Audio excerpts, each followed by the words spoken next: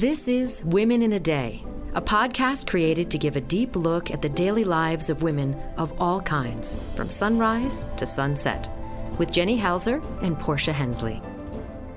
Welcome to episode 23 of Women in a Day podcast. Today I'm joined by Portia Hensley and our guest, Amanda Berg-Wilson, co-founder and artistic director of the Catamounts. Amanda Berg-Wilson is a native Texan, a Kenyon College alumna, a former Chicagoan, and the co-founder and artistic director of the Catamounts.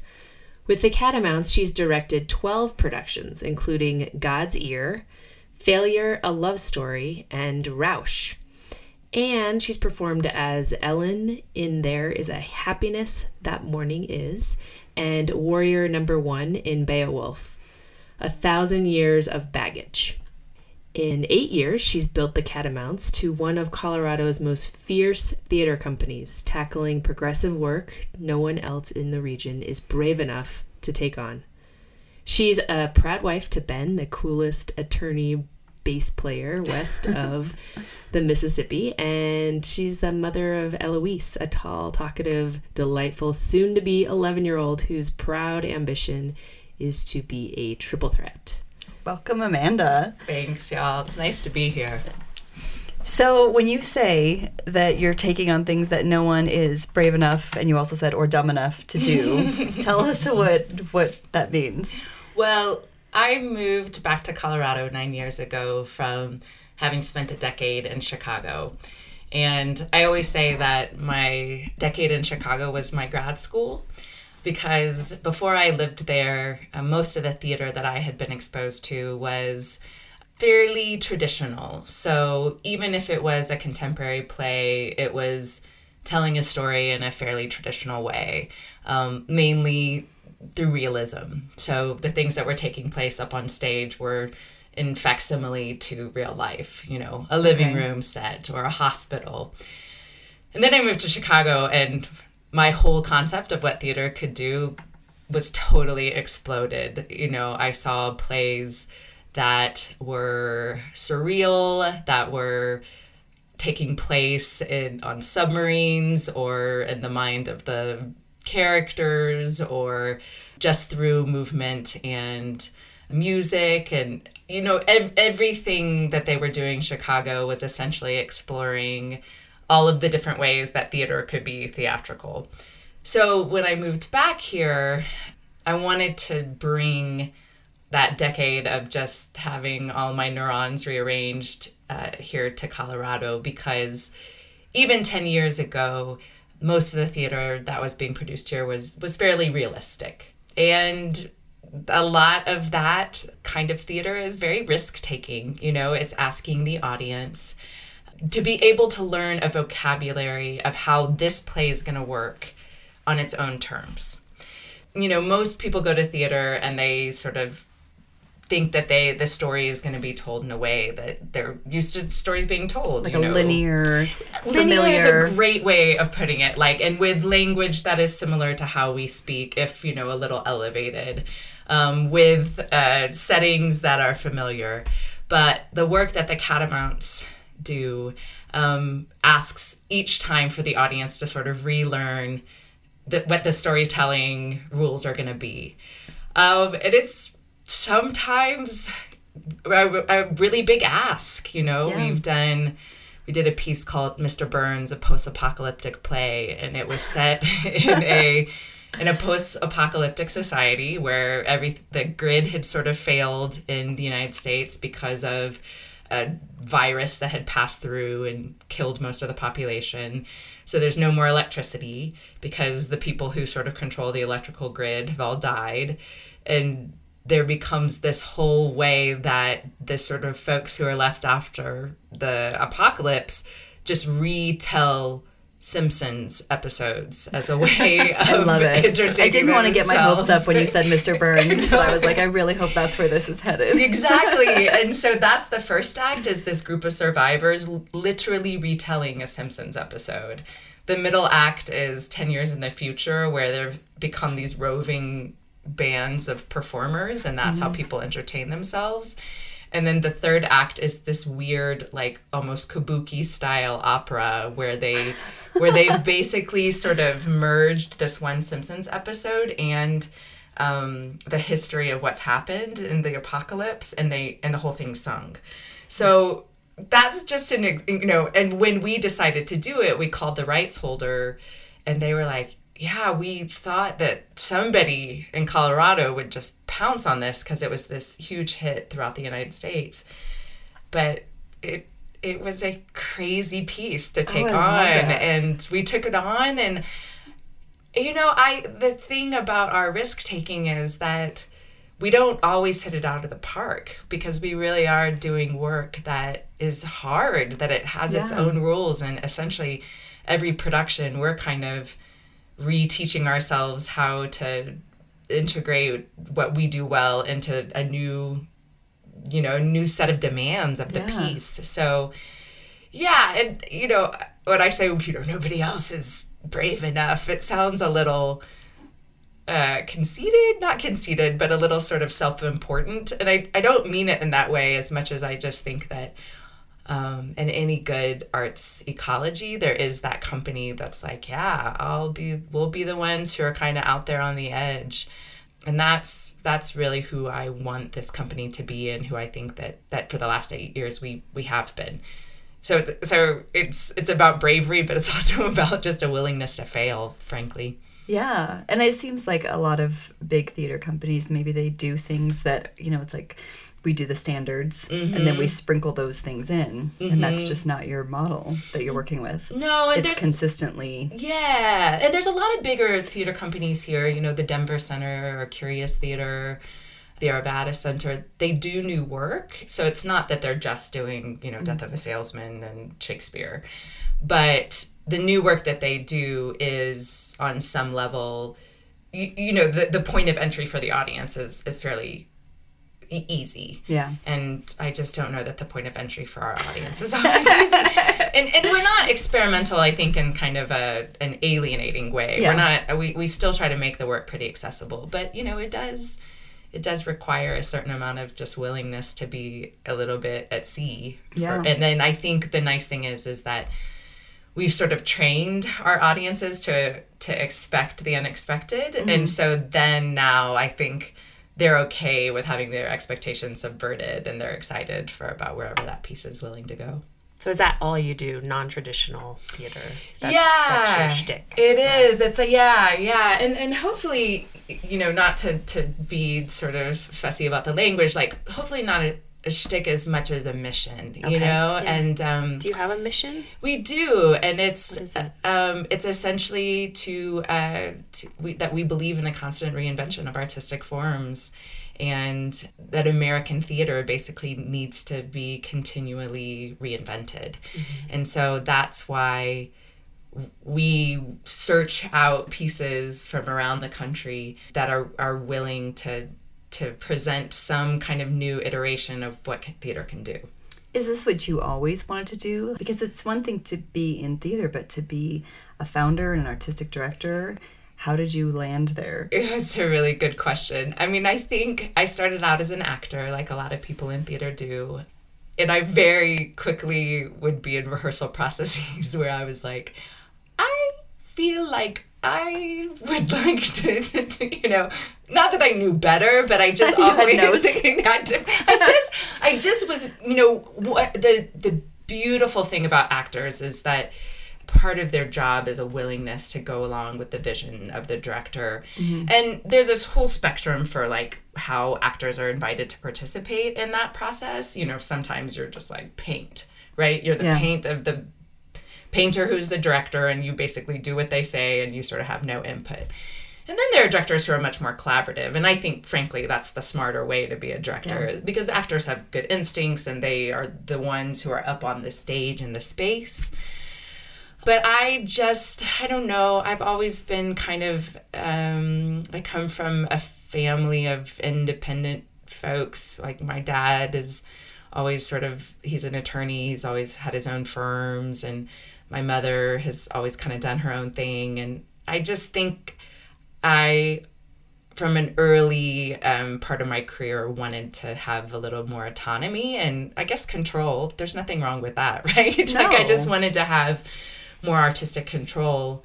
And it's funny because I had a mentor in college, a woman named Harleen Marley, who is now no longer on the planet, sadly, because she was fabulous.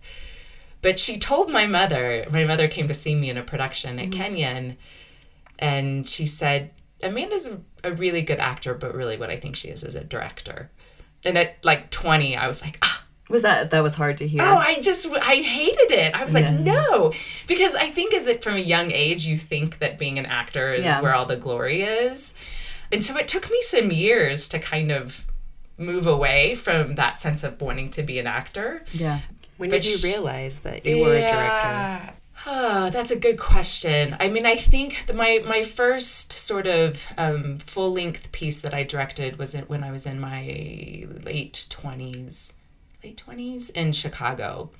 And I had started an interdisciplinary company there called Striding Lion with my childhood best friend, who is a dancer choreographer. Oh, wow. And with my husband, who was a full-time musician, and with her husband at the time, who was a full-time musician. So we were looking for this way to collaborate across disciplines. Oh, that's fascinating. And I directed a production of Sam Shepard's Cowboy Mouth. And that piece was actually, so Sam Shepard and Patti Smith had an affair while Sam Shepard was married. And they basically wrote this piece about sort of their relationship. And she's like, one of my idols. And every January I re-listen to a Patti Smith audiobook. To the Us Kids, what is it? Just Us Kids. Just Us Kids. God, yeah. Man. Yeah. Isn't that just the best? She's the coolest. She is. It's a fun little January tradition. Like really moody and that. It is, right? The New York in the 70s are just like one of those times if I had a time machine, I would go back and be like, yes, Chelsea Hotel. Although it was a little probably grittier than we romanticized. We definitely, yeah. So anyway, I directed that piece, and because it's kind of about sort of, Sam Shepard always said that if he had been any good at music, he wouldn't have been a playwright. He had a band, and he was always trying to integrate rock and roll into his plays. And so we had a live band that kind of played both at the beginning of the piece and then throughout. And there was something about that production. I got a great little review, and people really responded to it. And all of a sudden, there's just something about that first moment when you really hit your artistic voice. And I still had so much to learn after that, but there was something about kind of having a concept, putting it into play, and then seeing it be successful that I was like, oh, maybe. Yeah. And frankly, like, I never liked the whole auditioning process, like the whole sort of self-promotion, like as my body and face and voice and space just sort of never, the really good actors I know who are really successful are really lean into that. Yeah. Like, they like to audition, they get excited about themselves as an instrument. What do they say, like racking up the nose? You have to rack up those no's before you get a yes. And I think you're okay with that or you're not. Yeah, and I just wasn't. I didn't like that idea of having to have other people's permission to make a work of art. So from that point on, did you do only directing, or did you kind of mix it in? No, the funny thing is that, every once in a while someone would reach out to me and say, will you come audition for this? And I never said no to those opportunities, and then I would get work that way. And actually, the cool thing is that, so now I have done some freelance work at some of the bigger theaters in town, at Curious Theater Company, at the Denver Center. And my point of entry to those organizations was as an actor. Oh, interesting. So I did, and the Denver Center has an experimental wing called Off Center, and they did an immersive theater production called Sweet and Lucky. That was this just wild 16,000 square foot warehouse built out where over the course of 2 hours, 72 audience members go through the piece, but in different small groups, and like groups of That's cool. 4 and 8, and actually there's a one moment in which it's just you and the actor, you the audience member and the actor. And I was a part of that cast, the original cast, and then part of the extension. And from that, I then directed their next immersive piece. So the cool thing is that I don't know that I would have gotten that foot in the door if it hadn't been as an actor. So, and frankly, you know, you read in my bio, I've done a couple pieces with the Catamounts. It's a little bit like a vacation now when I get to be an actor. So tell me what time to be there. Yeah, tell me. I gotta just worry about what I do on stage. Great, I'm on it. You know. So yeah, I haven't totally parted with that aspect of things, but I do it more as either when there's an opportunity to collaborate with a new organization. It's also, I think, a really good reminder to me about how vulnerable you are as an actor. I think it makes me a better director because I remember, you know, you're ultimately, the director is asking you to do things that in the end, it'll be you up there doing, not the director. Right. So I try to keep that in mind, especially when I'm in this space where maybe I'm having a difficult time communicating with an actor, instead of sort of digging in and feeling like, oh, why can't you do what I'm asking you to do? I remember about how sometimes that's really hard to do. Yeah. You know? So. Yeah. Chicago seems like a huge epicenter for theater, especially. So what made you leave? Oh, that's a good question. It's funny, as a side note, right now the Catamounts are opening a show on February 16th called United Flight 232. And the playwright is out here right now. And she and I went out last night after our rehearsal, and we just had this awesome, she's just awesome. She's so smart, and her name's Vanessa Stalling. And I was totally like, oh God, I miss Chicago. Like, I miss Chicago theater because people are just steeped in it. Yeah.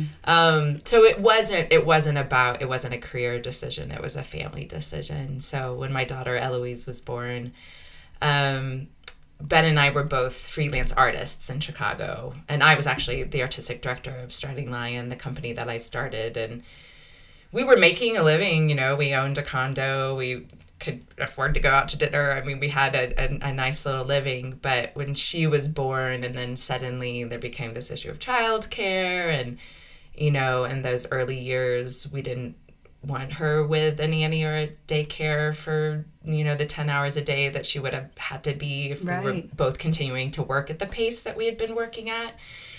And Ben had kind of gotten to the point as a musician where he just was like, I don't know that I want to be staying out till 3 and 4 o'clock in the morning. And in Chicago, that's what you were doing. You were playing these club gigs. And so we started to think about how are we gonna do this next phase of life. And he decided to go back to law school. Not back to law school. He decided to go back to school. And when he was applying, he applied to CU and got in. And my family's out here, so we sort of thought, let's go and see how we like living in a different place. And, you know, you make trade-offs. Chicago is the coolest city to be an artist in. It's not crazy expensive. There's crazy opportunity. But the other aspects of life there are hard. You know, it's got every bit as bad of weather as you hear about. You know, winters last 6 months, and you know, it's big. It's hard to get around, and so when we moved back here, we realized that we could have a lifestyle here that felt a little bit better than the one that we were having in Chicago, but man, I miss it. So when you got here, what did you do? How did you go from just moving back to starting the Catamounts? It's such a good question. It was a little bit of a rough transition. Like, I actually, in some respects, feel like I didn't do it exactly right. But hindsight's always 20/20. You know, Ben was in law school. My daughter was 18 months when we moved back here. Wow. We had no money. So I first started kind of trying to figure out what I could do just in Boulder. Farmers markets. No. Yeah, right, exactly, right. Have a show at the put on a hat on Pearl Street. No, I actually, you know, I got in my first year in town, I was actually continuing to run the company that I'd run in Chicago as we were sort of trying to transition it into new leadership. So I was continuing to do some work.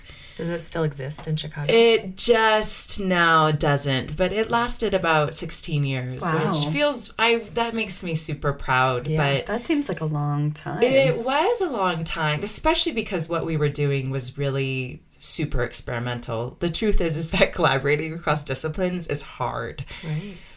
We have very different processes. We have different musicians just like basically don't want to rehearse. You know, like theater artists are like, we have to rehearse constantly, you know. Dancers, there's a certain technical level that's required, and sometimes as a result of being a really technical dancer, you're not such a good actor or singer. And so, you know, I mean, there just was a lot of we had some really fantastic pieces and some really less than fantastic pieces, but which is okay. Like, I so think that's what, I mean, when you experiment, there just has to be room for failure. Yeah.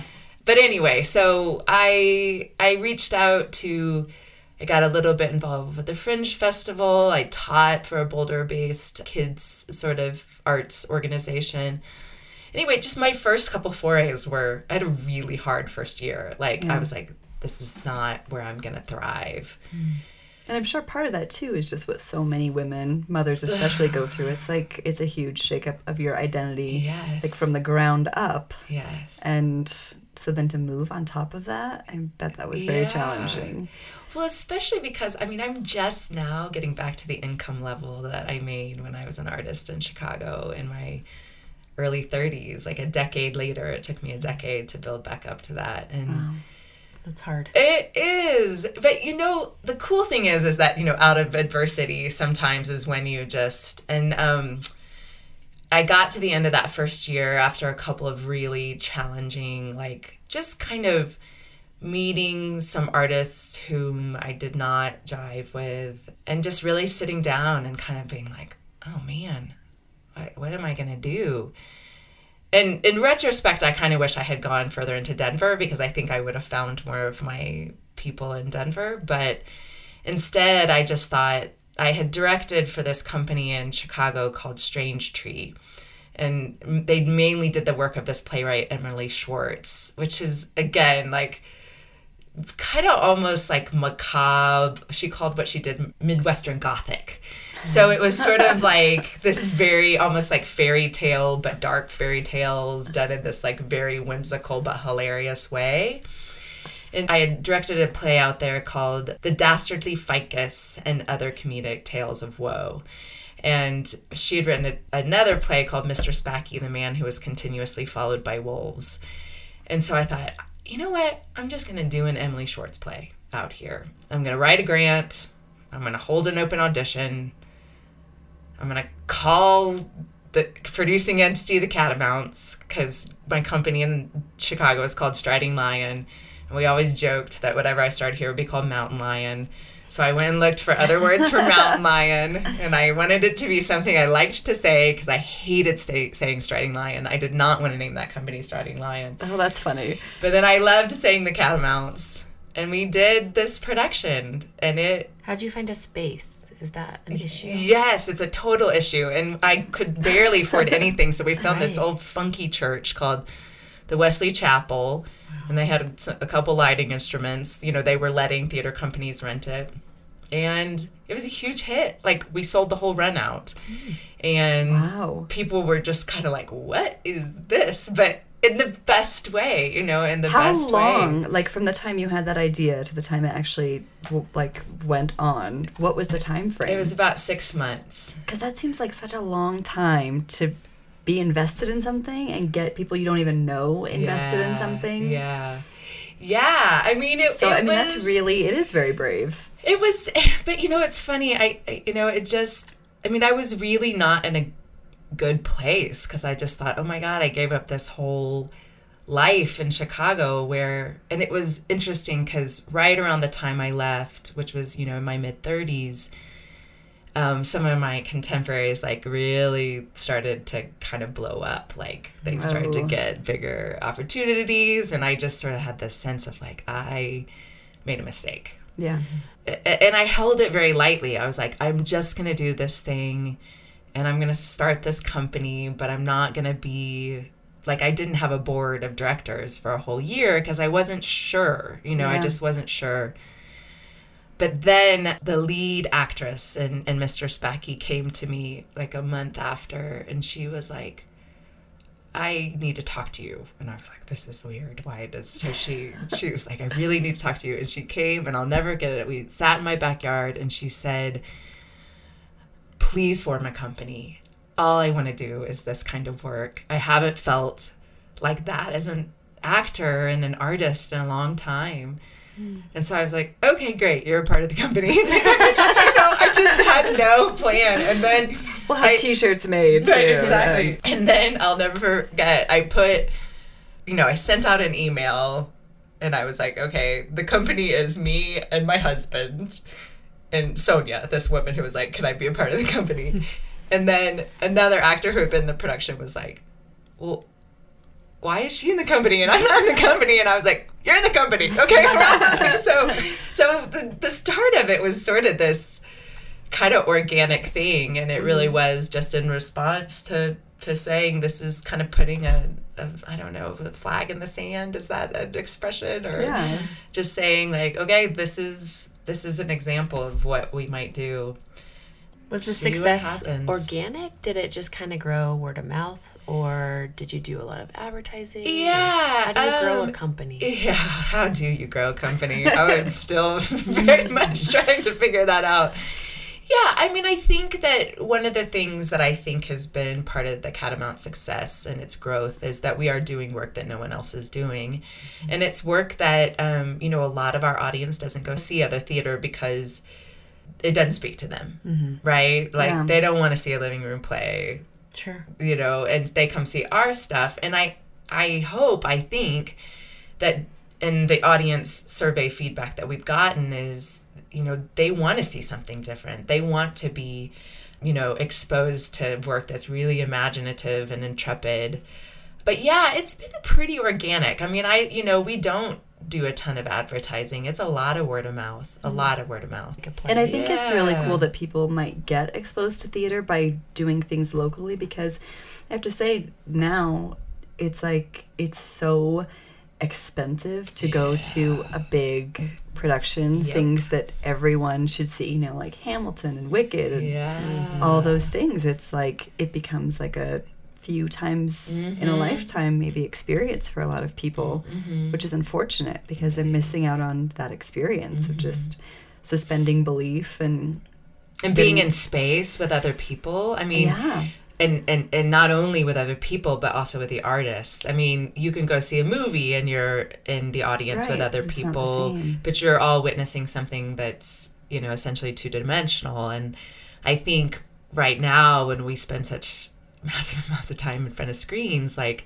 there's something really crazy about, not crazy, but just sort of unprecedented. Like we don't spend a lot of time. We don't go to church, most of us anymore. We don't spend time kind of in that sort of community. So I do think local theater is important. And I think it traffics in ideas that are presented in a way that books and film and television can't.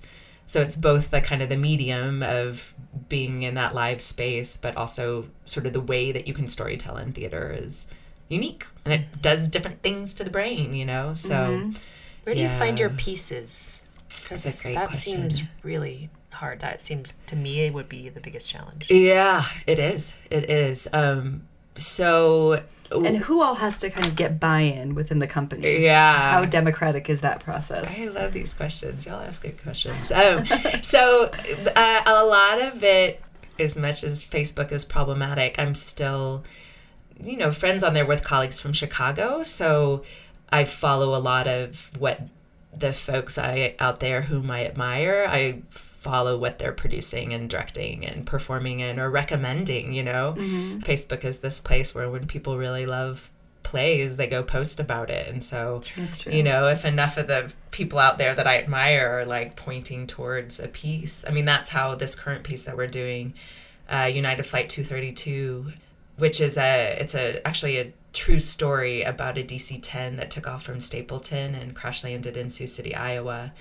And the woman who adapted it for the stage adapted it from a book that was essentially built on first-person accounts of the crash, because 184 people survived, even though out of the 296.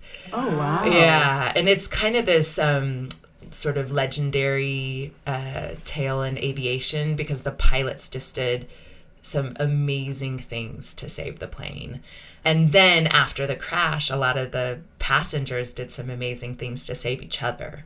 Oh, wow. I've never even heard of it. Yeah. It was in 1989, so it's almost a 30-year-old crash. But the cool thing is that for us, it's our first piece that's about a true story. How are you making that unique and non-traditional? Well, the woman, Vanessa Stalling, who adapted it, she adapted it to be told by 9 actors who play several different parts, including the pilots and the flight attendants and the passengers. And the whole thing we're just telling with chairs and video projection.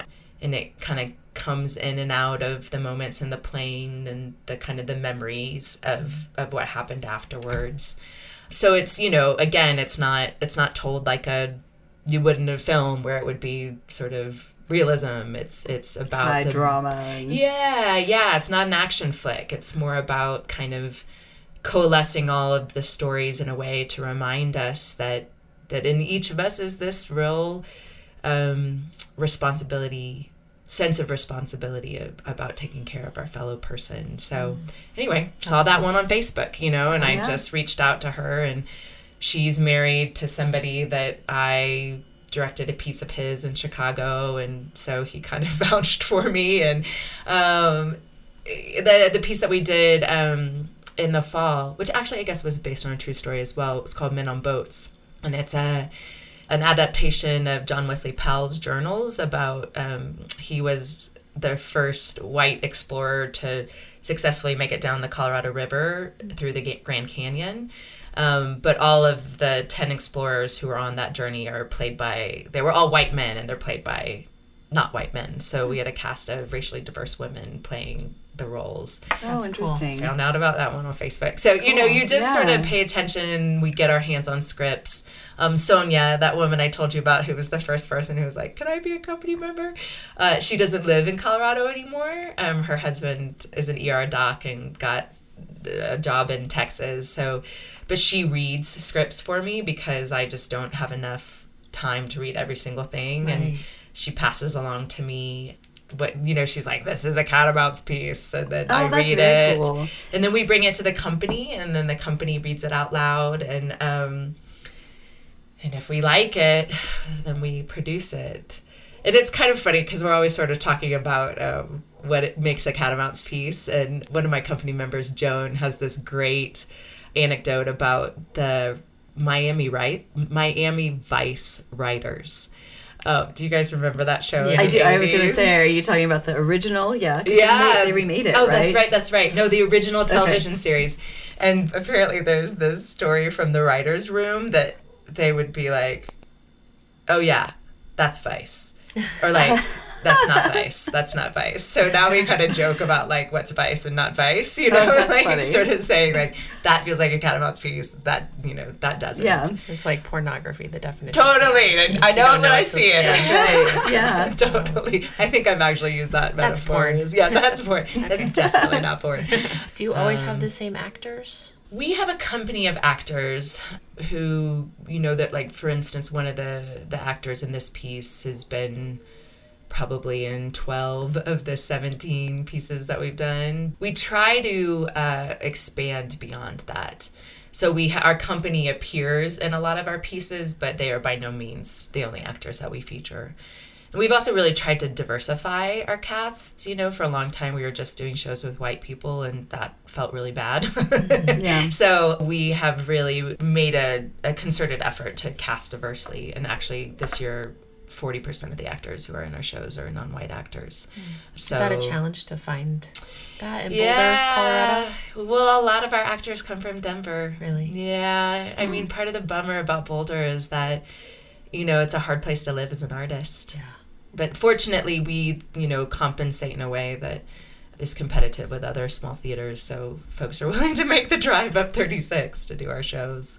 Cool. Yeah. What is your vision for the Catamounts?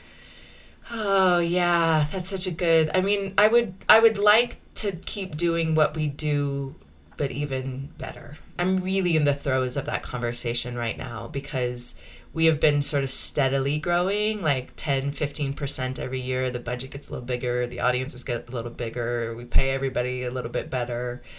But I think that we're at the point where we need to kind of make a jump. Yeah. And not-for-profit theater is tricky, especially when you program like we do, and it's not for everybody, and we want to retain some agility and flexibility that will allow us to continue to take risks. We've just made our first immersive theater piece, and I don't know if y'all are familiar with that, but it's sort of a new movement in theater in which the audience is really integrated into the show.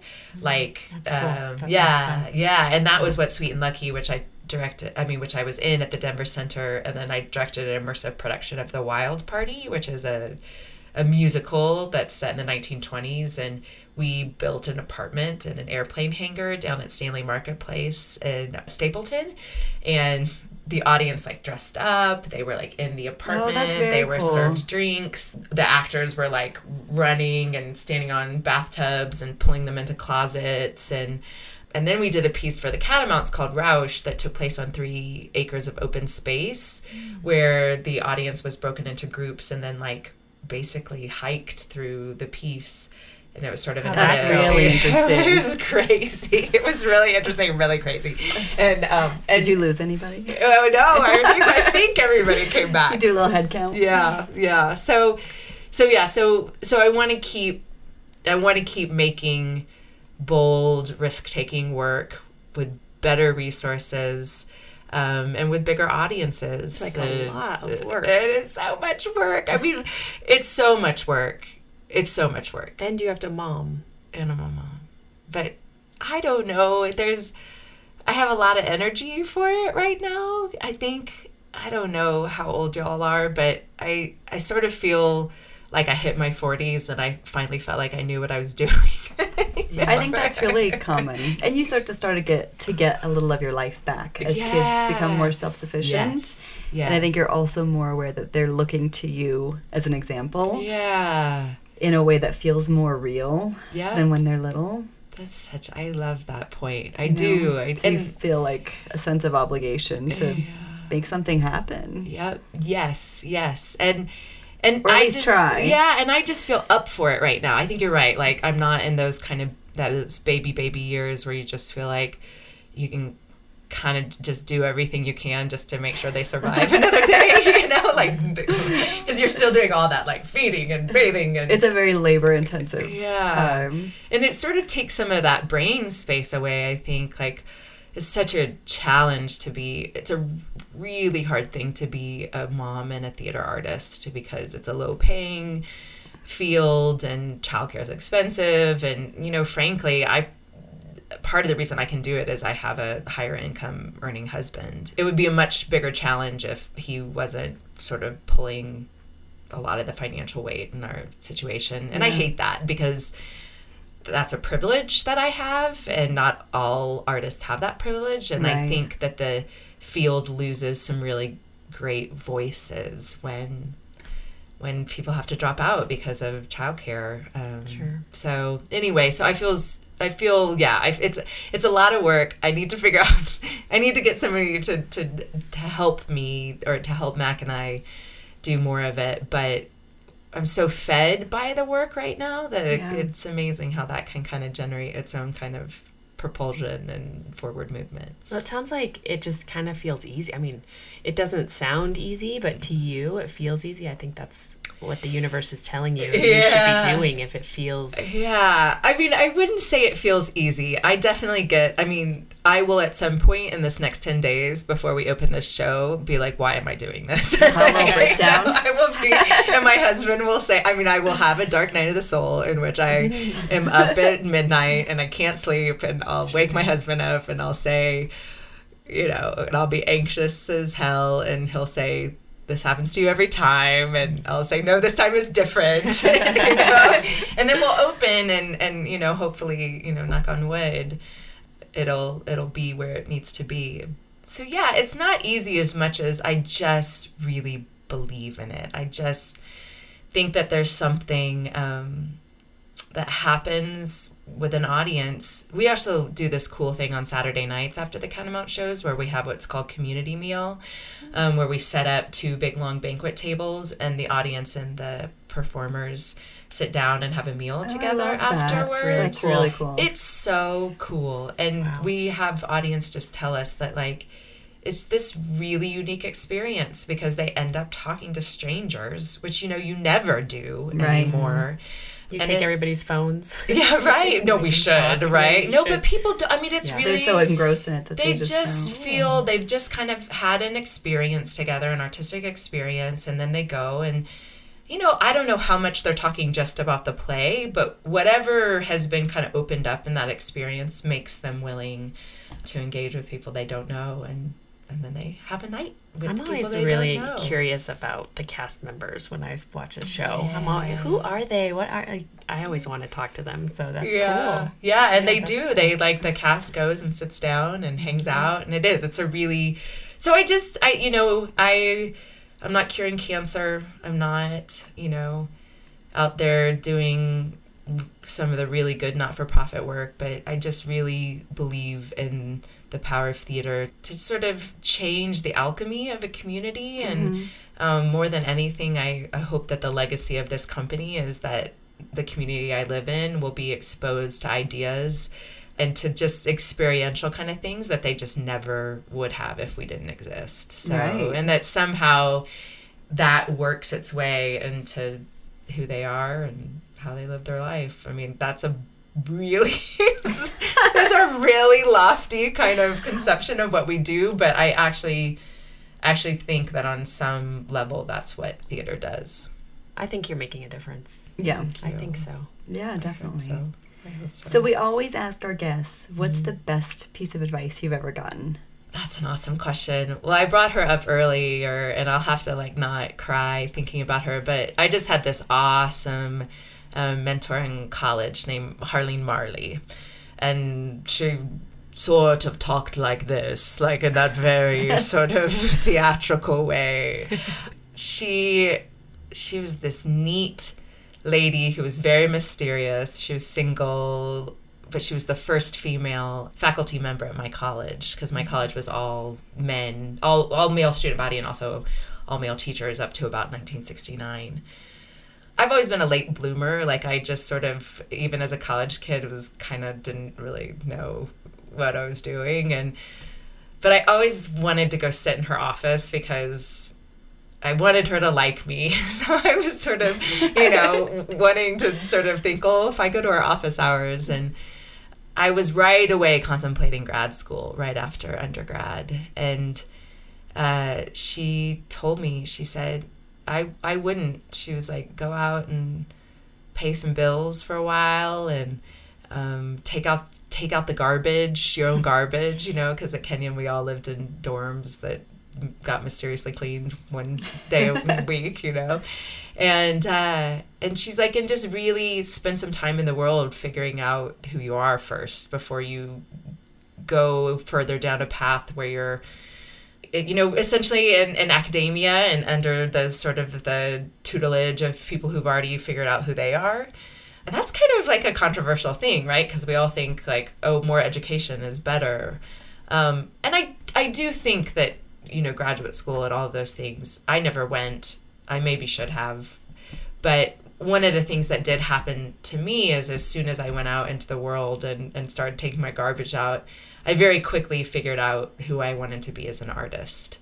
And I think if I had come straight out of undergrad, like I wouldn't have, so I think there's a worth to just being in the world and figuring out who you are as an adult and then letting that kind of guide the work you do rather than having your head filled with the kind of work you should be doing, That's interesting. Yeah.